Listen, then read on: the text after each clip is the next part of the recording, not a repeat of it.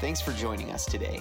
If you're new to The Rock, we would love to connect with you. You can text Rock Up KC to 816-307-1611 for a Connect card, and a member of our team will be in touch with you shortly. If you'd like to partner with us financially, you can give safely and securely through our app and on our website at rockupkc.com. Your generous giving through The Rock supports many ministries locally and globally. We hope you enjoy this week's message. Well, good morning, church. Welcome to the building. Welcome, online family. Hey, we're having a Connect series starting next week, so get back to the counter back there and get signed up, be a part of that. Going through the book of Philippians, 4-week series, short, so not a huge commitment. Okay, we're not trying to lower the bar. We're just trying to get you an on-ramp to get more committed, okay? All right. Hey, we're going to honor God or worship God. We're going to do a baby dedication. Listen, I love this. This isn't a ritual. This isn't a box we check off. I believe that children are a gift from the Lord, especially when they're little. And then you don't see many teenagers being dedicated to God. You know, the saying, you know, they say that we know that when Abraham offered up Isaac, that he couldn't have been a teenager because it wouldn't have been a sacrifice. Okay. Anyway, yeah. All right, y'all. Be nice now. Be nice. But we do believe that which we commit to God, He'll keep. And so we believe in a threefold dedication that's really taken place. Chris and Lauren are dedicating Brooklyn, precious Brooklyn, asleep there, to the Lord. They're dedicating their lives to train her in the fear and admonition of God, and we as a church family dedicate ourselves to live in such a way that if Brooklyn were to come and walk alongside any of us who profess Jesus, she would know what it meant to be a devoted follower of Christ. Amen? So stretch your hands this way as we pray this prayer of dedication. Father, we thank you for this precious child. We just lay our hands upon you, Brooklyn, and we speak to you that you are fearfully and wonderfully made. And we pray that you'll know that in the deepest part of your heart and soul all the days of your life. We pray that you'll come to know Jesus at a young and tender age. And we bless you to walk in his paths and his will for your life. We bless your hands and your feet and your mind and your heart to love God with all your heart, soul, mind, and strength, and love your neighbor as yourself. We pray that the nearness of God will be your good, and you'll be sensitive to his voice and to the movement and the power of the Holy Spirit as he works in you and works through you for God's greater purpose and extension of his kingdom on the earth. Chris and Lauren, we lay our hands upon you, and we pray for wisdom and favor that you would be given by God in the eyes of your precious daughter. That you'll have discernment and understand the bent, the unique gifting that God has put within her, and that you'll train her and encourage her in that way. May God give you wisdom and favor beyond your years as you train her up in the mighty name of Jesus.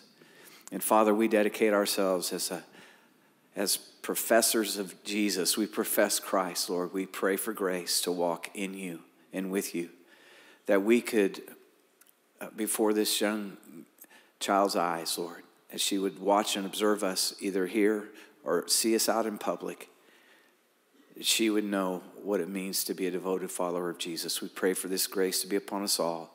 In Jesus' name, and all of God's people said, amen and amen. Let's give them a big hand. Praise God. Bless you all. Hallelujah. Praise be to God. Okay, church, you all ready to get into the Word? Seriously? Ready for the Word to get into you? All right. Well, it's going to come, and we'll pray that will incarnate this Word. Incarnation. The Word became flesh and dwelt amongst us. We are to be the living Word of God in the earth today as Christ followers. Christ who, Emmanuel, Christ in us, the hope of glory.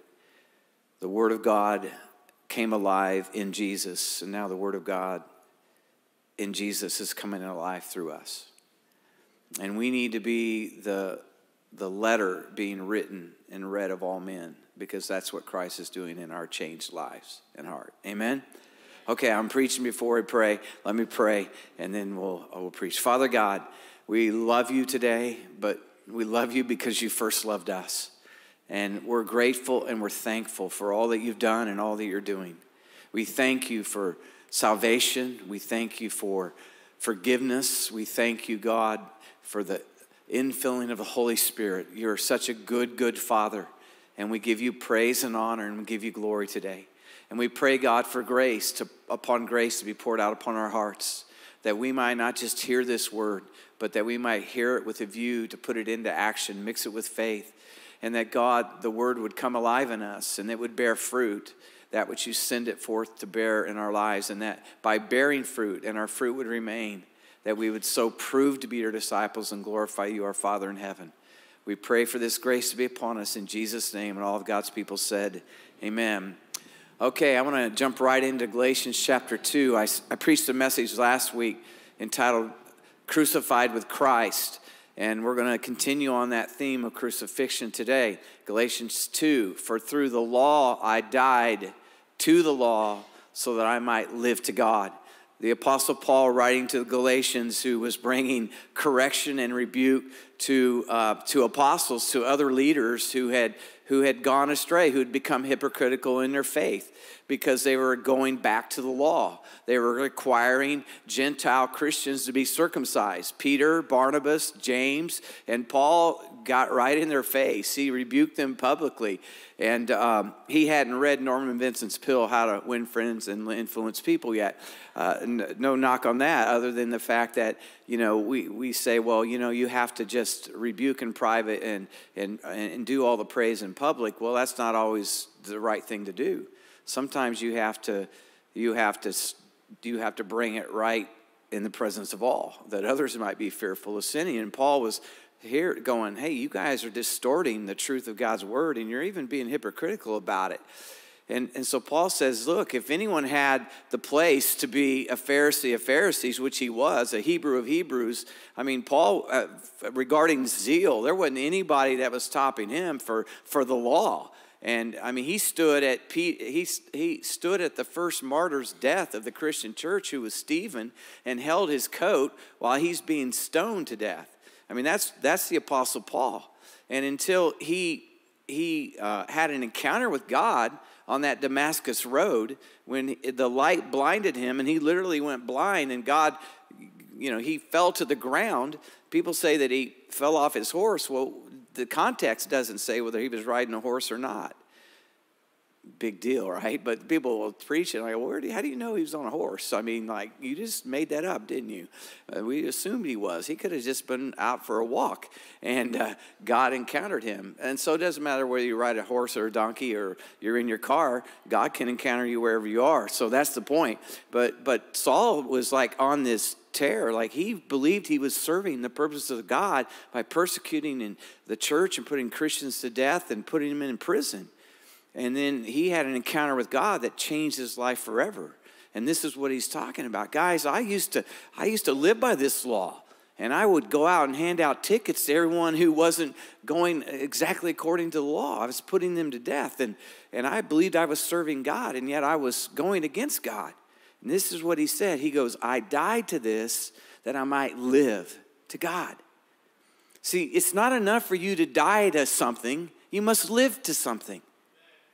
They say about people who retire, look, if you don't retire, you can retire from something, but you need to retire to something. It's not enough just to retire. Like, what are you going to retire to? Don't be retired to inactivity. That's not a good thing. Like, no, I'm going to retire to something. And hopefully more than just collecting seashells at the seashore. You can do that like as a hobby, but don't retire to that. Retire to some activity, to volunteer somewhere, continue to move and operate and use the giftings God has given you. Maybe without the pressure of some of the other things that you retired from, but you need to retire to the purposes of God. Okay? All right, that's another thing on retirement. You didn't know you were coming to retirement seminar today, did you? All right. But why do we die to stuff? that we might live to God. I'm not just dying to my old nature and my old way just to be a good person. No, I die to this stuff that I might live to God. That I might live to God. And the Apostle Paul said that I live to God. Then he says in verse 20, that famous passage, I have been crucified with Christ, and I no longer live, but Christ lives in me. The life I live in the body, I live by faith in the Son of God. Some translation says, I live by the faith of the Son of God. I like both. I think it's both and. Like God says, okay, your faith is weak. Guess what? I got strong faith. Let me share it with you. See, that's called the great exchange. That's called the great surrender. God, I believe, but help my unbelief prayer. Like, okay, God, I have faith. I have a measure of faith, but I want that measure to grow. I want my measure of faith to grow. And I need your faith, God. I need your perseverance. Paul wrote in Thessalonians, I pray that your hearts will be directed into the love of God and the perseverance of Christ. How many of you need more perseverance? Well, that's a good prayer. God, direct my heart into the love of God and the perseverance of Christ. I pray that prayer almost every time I'm at the refrigerator putting my purified water into my cup so I'll get my liquids in for the day. And there I've got pictures of my family. I've got grandchildren and daughter-in-law, son-in-law. I've got pictures of my father-in-law, and that's the prayer. It's like, okay, well, it's about 25 seconds, so I'm not spending a lot of time in intercession. But, we might as well redeem the time, right? So it's good, just habits, rhythms. Just put good habits and rhythms in your life that are godly, that are going to help you be productive with things that are beyond just, standing there like, hurry up and fill up. It's like, might as well do something productive with it. And I just found that as a natural thing. So I've asked my wife, I said, can we get pictures of the family members?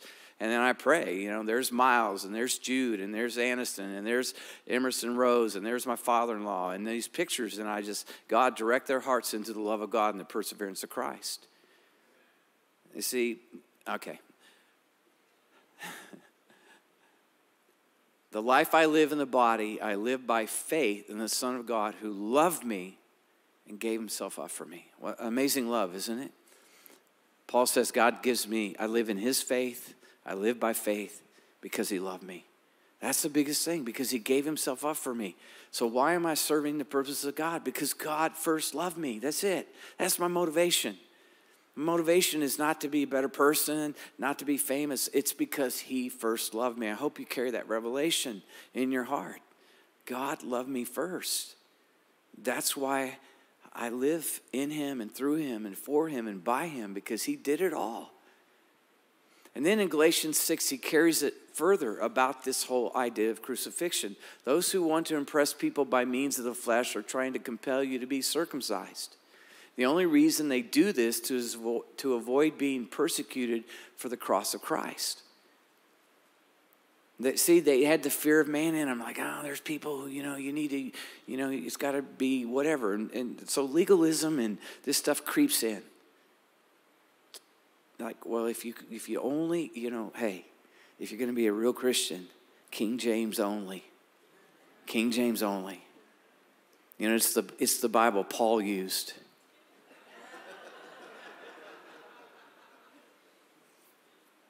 Listen, you can laugh, but there are people who argue that it's like, no, the King James is the only word of God. I think that was written in 1500s maybe. What did those poor people do before that? 16, whatever. So what did the people before? They're just lost. They're all lost. But the point is that you and I can get into the same trap of not keeping the main thing, which is Jesus Christ crucified and raised from the dead. That you must be born again, and there is no life outside of Christ. And this is Paul. Guys, I know the letter of the law. I understand it. I preached it. I taught it. And I got it all wrong. but I've encountered Jesus, and my life is now in Jesus and through Jesus and by Jesus and for Jesus. And as we sing this song, if we don't get this right, nothing else is going to be right. We all know that we need more than just Jesus, right? Like, I need food. I need air. I need connection, because Jesus taught that we are connected to a body. So it's not just me and Jesus, but if we don't get the Jesus part right, first, foremost, preeminent, first place in our lives, then all this other grasping for people and things and stuff will never satisfy. But when he is our ultimate satisfaction, then we can enjoy life in each other in a healthy way. But without it, we cling, we have selfish ambition, we have quarrels and fights and jealousies and all what James talks about, because we haven't surrendered to crucifixion. We're still too much alive. And so he says here, not even those who circumcised keep the law, yet they want you to be circumcised that they may boast about your circumcision in the flesh. May I never boast except in the cross of our Lord Jesus Christ, and here's the point, through which the world has been crucified to me and I to the world. Neither circumcision nor uncircumcision means anything. What counts is the new creation. What counts is the new creation. Behold, if any man be in Christ, he is a new creation. Old things pass away, all things become new. New creation, that which didn't exist before. You've heard me say it before, and I'll say it again and again. God didn't die on the cross to give you a better life. God died on the cross to give you a brand new life, a life that never existed before. And that's part of the problem. We just want God to make us better. And we just want to treat him like a trinket that we can pin on our hat or something and go, yeah, I got baptized. And yeah, I can win Bible quizzes. And yes, I can, and I go to this church and I do these things and da-da-da-da-da-da. And all that can be very good. But we wear them like merit badges of approval. When the only thing we can boast about is the cross. The cross. It's at the cross where I first saw the light. The burden of my heart rolled away, and it was there by faith I received my sight, and now I am happy all the day. It's like, no, I'm not happy all the day. Because I'm still too much alive is why. And so that's why I've titled this message, The Crucified Life. The Crucified Life.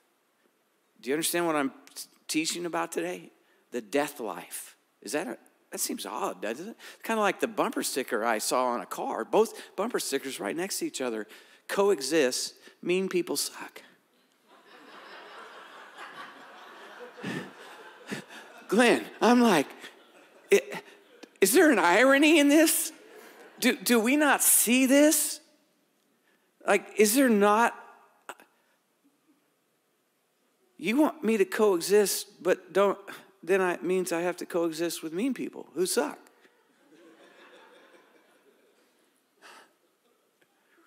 But here's the problem, okay? It's in the church. I've talked with two professional people, one a PhD, an MD, and one a PhD in philosophy this week. And both are hurting.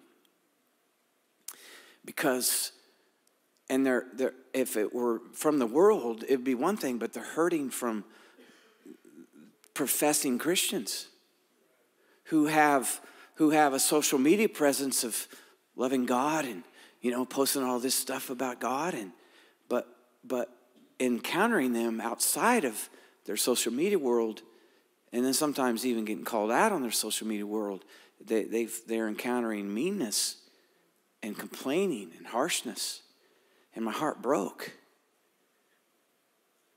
And because of their professions and stuff, they can't share with me who it was, but some of them were people from the Rock. And my heart broke because I thought this ought not to be so.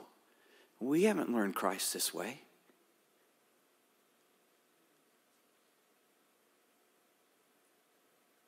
And the reason is because we're not living as dead people who have come alive in Christ. We're not dead yet.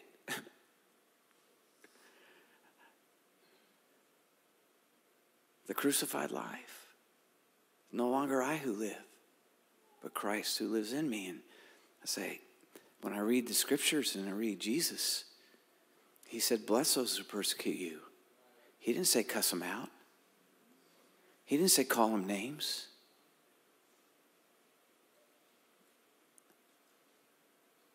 Should we do an altar call right now?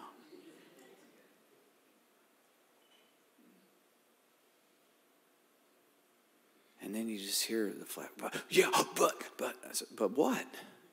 But what? But what? What did Jesus say? What did Jesus do? You profess Jesus. You profess him. That's your profession of faith.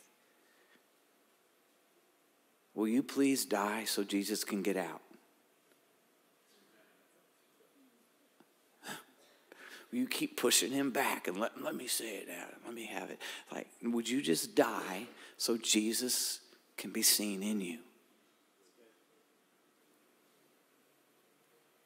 The crucified life. So, you see, how many of you want to be resurrected, to be with Jesus forever? Okay, but how come you don't want to die? Because without crucifixion, there's no resurrection. And crucifixion is the doorway to resurrection life. Everybody wants to go to heaven, but no one wants to die to get there.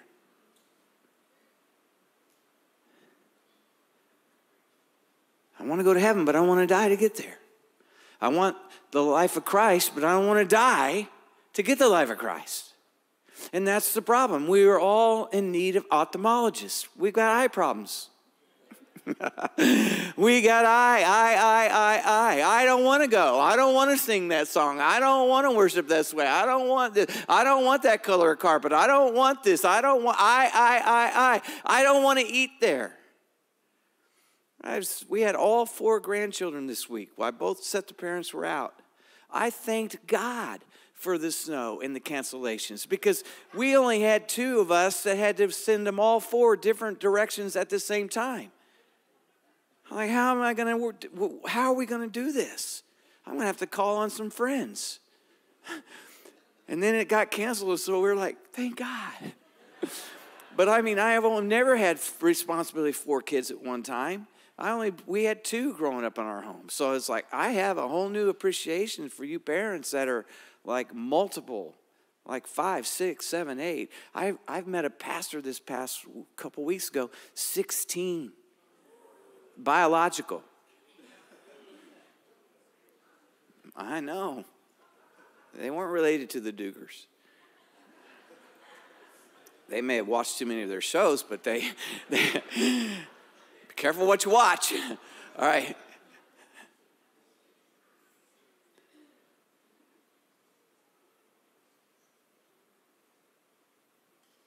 And I said, okay, guys, where do you want to eat? Well, I stopped doing that because I don't ask them anymore. We're going to Freddy's.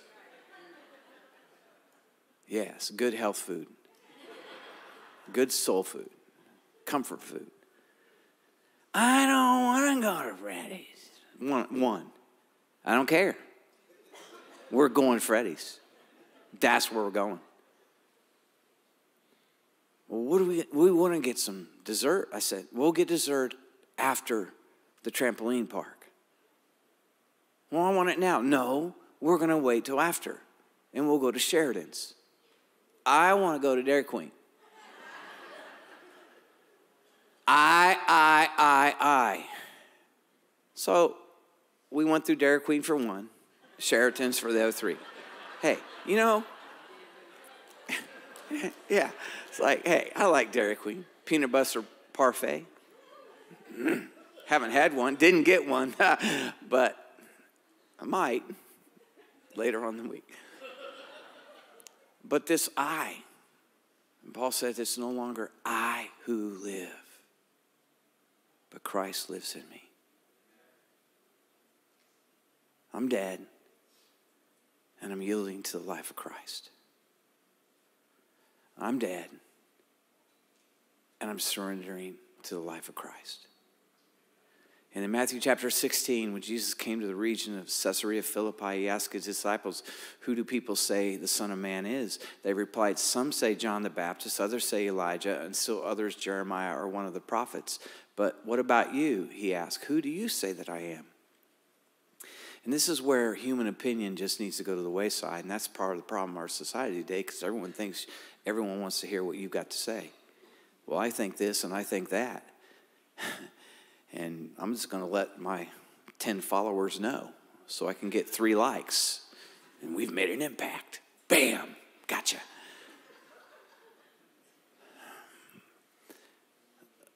Simon Peter answered, you are the Messiah, the Son of the living God. And Jesus said, blessed are you, Simon, son of Jonah, for this was not revealed to you by the flesh and blood, but my Father in heaven. You see, we need to be people of revelation, not just our opinion. We need revelation of God, of the ways of God, of the truth of God. The Bible's an inspired book. That's why if you're not born again, you'll get it all wrong. Seriously, you can't interpret it without the Holy Spirit.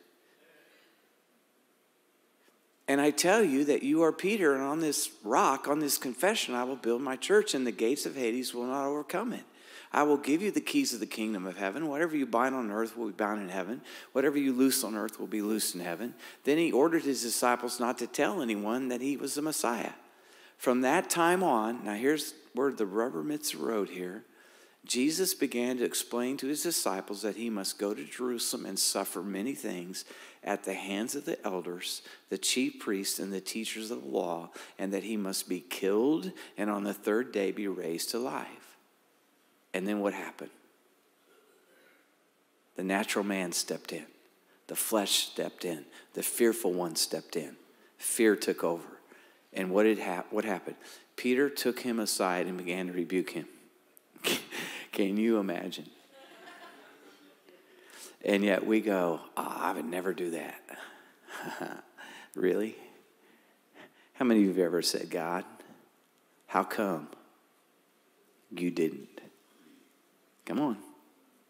How many of you ever, God, I don't agree with this. You didn't answer my prayer. You totally ignored what I requested. I can't believe. How is that any different? And seriously, I'm just asking the question, how is that really any different? I was like, I'd never do that. I rebuke God. It's like, how many of us rebuke God with the way we live?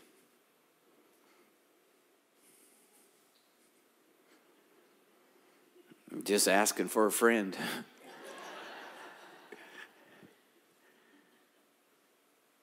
Peter took him aside and began to rebuke him. Never, Lord. He said, this shall never happen to you. Jesus turned and said to Peter, get behind me, Satan. How can a guy that just had a revelation that he's the Christ, the Son of the living God, turn and be getting filled with the devil in the next? It can happen. Jesus turned and said to Peter, get behind me, Satan. You are a stumbling block to me. You do not have in mind the concerns of God, but merely human concerns. And how many of us as professing believers are more concerned about this present world and this present stuff and complain about it and murmur about it and call people all kinds of names and disrespect humanity because of things that are not pleasant for us in this present world right now? I'm talking to believers here. And how many of us are standing in the way of what God wants to do because we're so worldly? I was asking for a friend. Then Jesus said to his disciples, whoever wants to be my disciple must what? Deny themselves and what? Take up their cross. You mean the little decorative one that I can wear around my neck? Is that the cross he's talking about? Is he talking about the wooden cross, the two that we have back there at the communion areas where you can take communion weekly if you want to? Is that the cross he's talking about? No, he's talking about the cross that you apply to your heart that brings crucifixion and denial to your way, that his way might be manifest. For whoever wants to save their life will lose it, but whoever loses their life for me will find it. You see what happens when you go, well, I'm just try to find myself. I feel sorry for you. Because you know what you're going to end up with? Is you. Seriously. You're going to get to the end of this trying to discover myself and find yourself and be very disappointed. But if you'll lose your life, if you'll deny yourself and follow Jesus,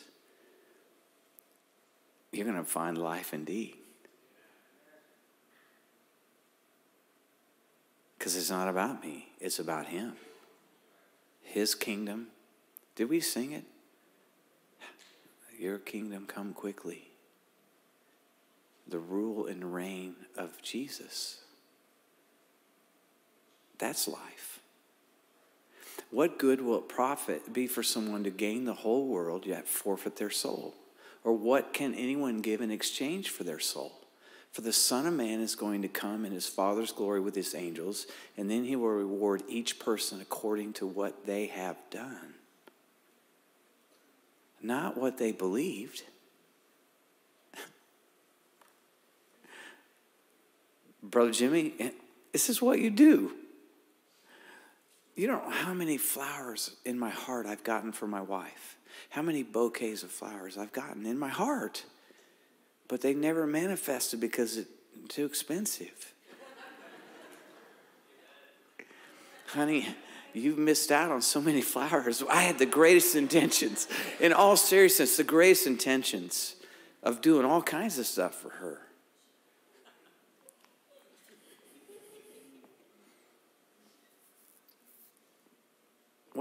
What good was the thought without the action? What did it do?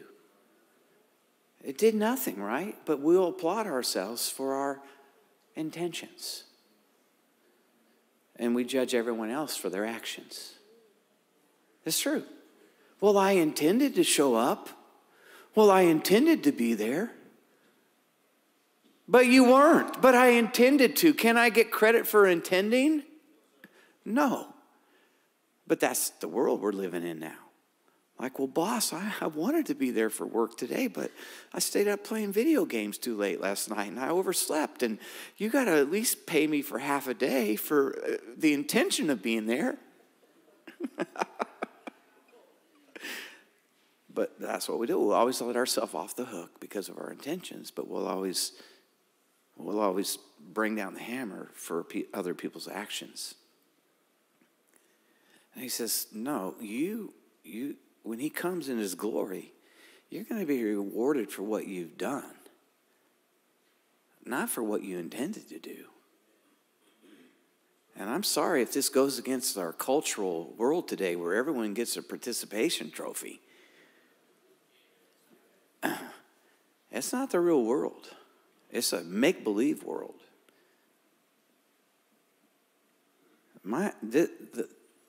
The bank that holds this building, the note on it, because we still owe on it, they don't let me say, well, I intended to pay you last week or last month. That doesn't work.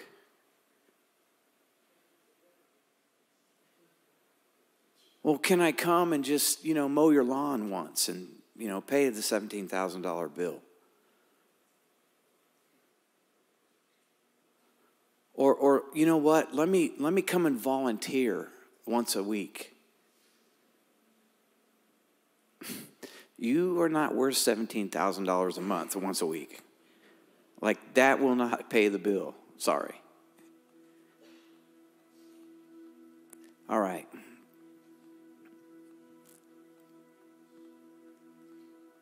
3 points. You can't have a good sermon without just 3 points. You got to have 3 points, illustration. Let's go. How do we do this? How do we live the crucified life? How do we do it? You live the crucified life daily. Then Jesus said to all of them, if anyone wants to come after me, he must deny himself and take up his cross daily and follow me.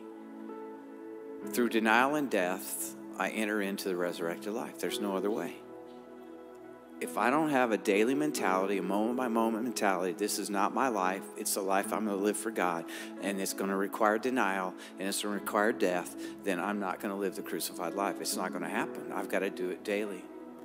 Our fallen human nature is completely and utterly selfish. We are born wanting all of our needs met right now. And if we're not careful, we'll continue to live in life self-centered, immature children.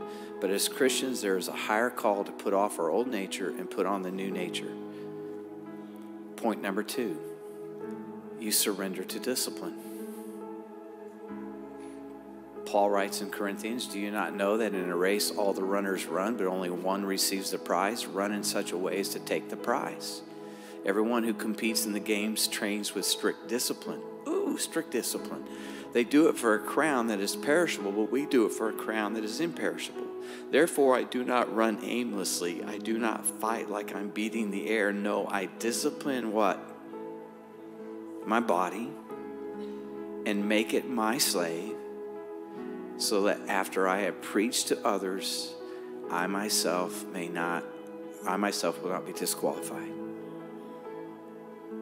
How do we do this? Through the grace of God, through discipline, through the help of the Holy Spirit. 1 Timothy says now, the Spirit explicitly states that in the latter times, some will abandon the faith to follow deceitful spirits and the teachings of demons, influenced by the hypocrisy of liars, whose consciences are seared with a hot iron. They will prohibit marriage and require abstinence from certain foods that God has created to be received with thanksgiving by those who believe and know the truth. For every creation of God is good, and nothing what is received with thanksgiving should be rejected, because it is sanctified by the word of God and prayer. You see, he goes on to say, by pointing out these things to the brothers, you will be a good servant of Christ Jesus, nourished by the words of faith and sound instruction that you have followed, but reject irreverent, silly myths. Instead, train yourself for what? For what? That's another word for discipline. You know what? I never, ever tried to run a 5K. I've never, ever tried to run a half marathon. But I trained for them, and I did. Well, I tried this, I tried that. That's the problem. You tried. You need to train yourself to do this. And training requires discipline. And training requires other motivations depending on your nature. Some people are inward motivated, self-motivated. I'm doing this, it's going to happen. And by the grace of God, I'm going to walk out. Other of us need encouragement. We need accountability. We need people in our life to say, hey, when I tell my wife, hey, honey, I really feel like it's God's will that I don't work out today, that I lay in bed and cuddle with you for that half hour. And she does not receive that. I need to have my quiet time and my cup of coffee, and you need to get out of here and get your butt down there and do what you need to do. Well, she doesn't say but I hear that.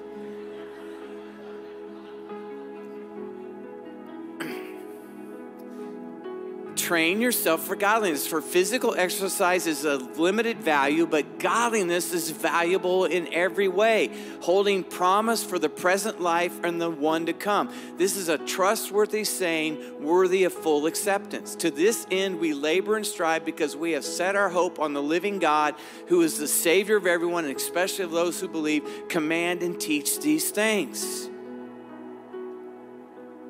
Command and teach godliness. Command and teach godliness with discipline. With godliness is great gain. Command and teach these things. And then thirdly, you will not accomplish point number 1 or point number 2 without point number 3. You will not be able to do it. You'll get carnal. You'll get in the flesh. You'll get pharisaical. You'll get rule-oriented instead of relationship-oriented, and every other thing that comes with it. You must give control to the Holy Spirit. You must surrender to the Holy Spirit. Those who live according to the flesh have their mind set on what the flesh desires, but those who live in accordance with the Spirit have their mind set on what the Spirit desires. The mind governed by the flesh is death, but the mind governed by the Spirit is life and peace. The mind governed by the flesh is hostile to God. It does not submit to God's law, nor can it do so. Those who are in the realm of the flesh cannot please God. You, however, are not in the realm of the flesh, but are in the realm of the Spirit, if indeed the Spirit of God lives in you. And if anyone does not have the Spirit of Christ, they do not belong to Christ. But if Christ is in you, and then even though your body is subject to death because of sin, the Spirit gives life because of righteousness. And if the Spirit of him who raised Jesus from the dead is living in you, he who raised Christ from the dead will also give life to your mortal bodies because of his Spirit who lives in you. Therefore, brothers and sisters, we have an obligation, but it is not to the flesh to live according to it. For if you live according to the flesh, what will happen? You will die. But if by the Spirit you put to death the misdeeds of the body, you will live. For those who are led by the Spirit of God are the children of God. The Spirit you receive does not make you slaves so that you live in fear again. Rather, the Spirit you received brought about your adoption to sonship. By him we cry, Papa, or Abba, Father. It's a term of endearment. It's a term of relational connectedness and nearness. He's not the God who's afar off. He's not the God we just keep rules for. He's my dad. He's my papa. The Spirit inside of me allows me to say, my Papa in heaven, my Dad in heaven, my Father in heaven, hallowed be your name. You're awesome. You're good. You're gracious. You're loving. You're kind. You're merciful. You're forgiving. There's an abundance of grace when I enter into your throne room. Oh, God, you're good. See, this is the Spirit. And how do we do it? By the Spirit, we put to death these things. By the Spirit we die and deny ourselves daily. By the Spirit, lest any man would boast. Now, if we are children, then we are heirs, heirs of God and co-heirs with Christ, if indeed we share in his sufferings, in order that we may also share in his glory. So in closing, I want you to stand with me. And here's something that I've been pondering and thinking about. I realized that fearfulness and fretting and anxiety about my present and my future is a result of the fact that I am still alive to this world and its systems. I've realized that when I get fearful of the future and fearful of all the stuff going on in the earth and everything else that's happening and the craziness and insanity of decisions that are being made by public figures and governmental authorities and things like that, then you know what I've realized? I realize that I'm still too alive and that I'm not taking up my cross and I'm not dead to this world yet. I'm not saying we don't have concerns. I don't say that we don't have prayer points, but when you're getting all worked up and you're getting all fretful and you're getting all anxious and you and I are getting all mean and angry and mad and Christ isn't coming out, it's because we're too alive. We're too alive to this system when God wants us to be alive to his kingdom and his kingdom ways and the life of Christ.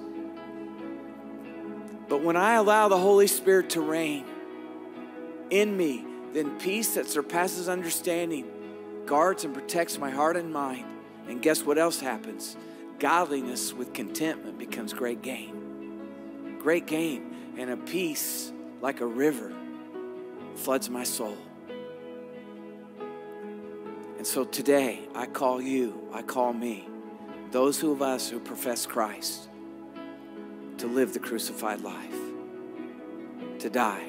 I invite you to die that you might live. Just die that you might live. Let's pray. Father in heaven, Father in heaven, Father in heaven, Abba, Father, Dad, we need your help right now. We need your grace to flood our hearts. If you know there's some things that you need to deny, lift your hand.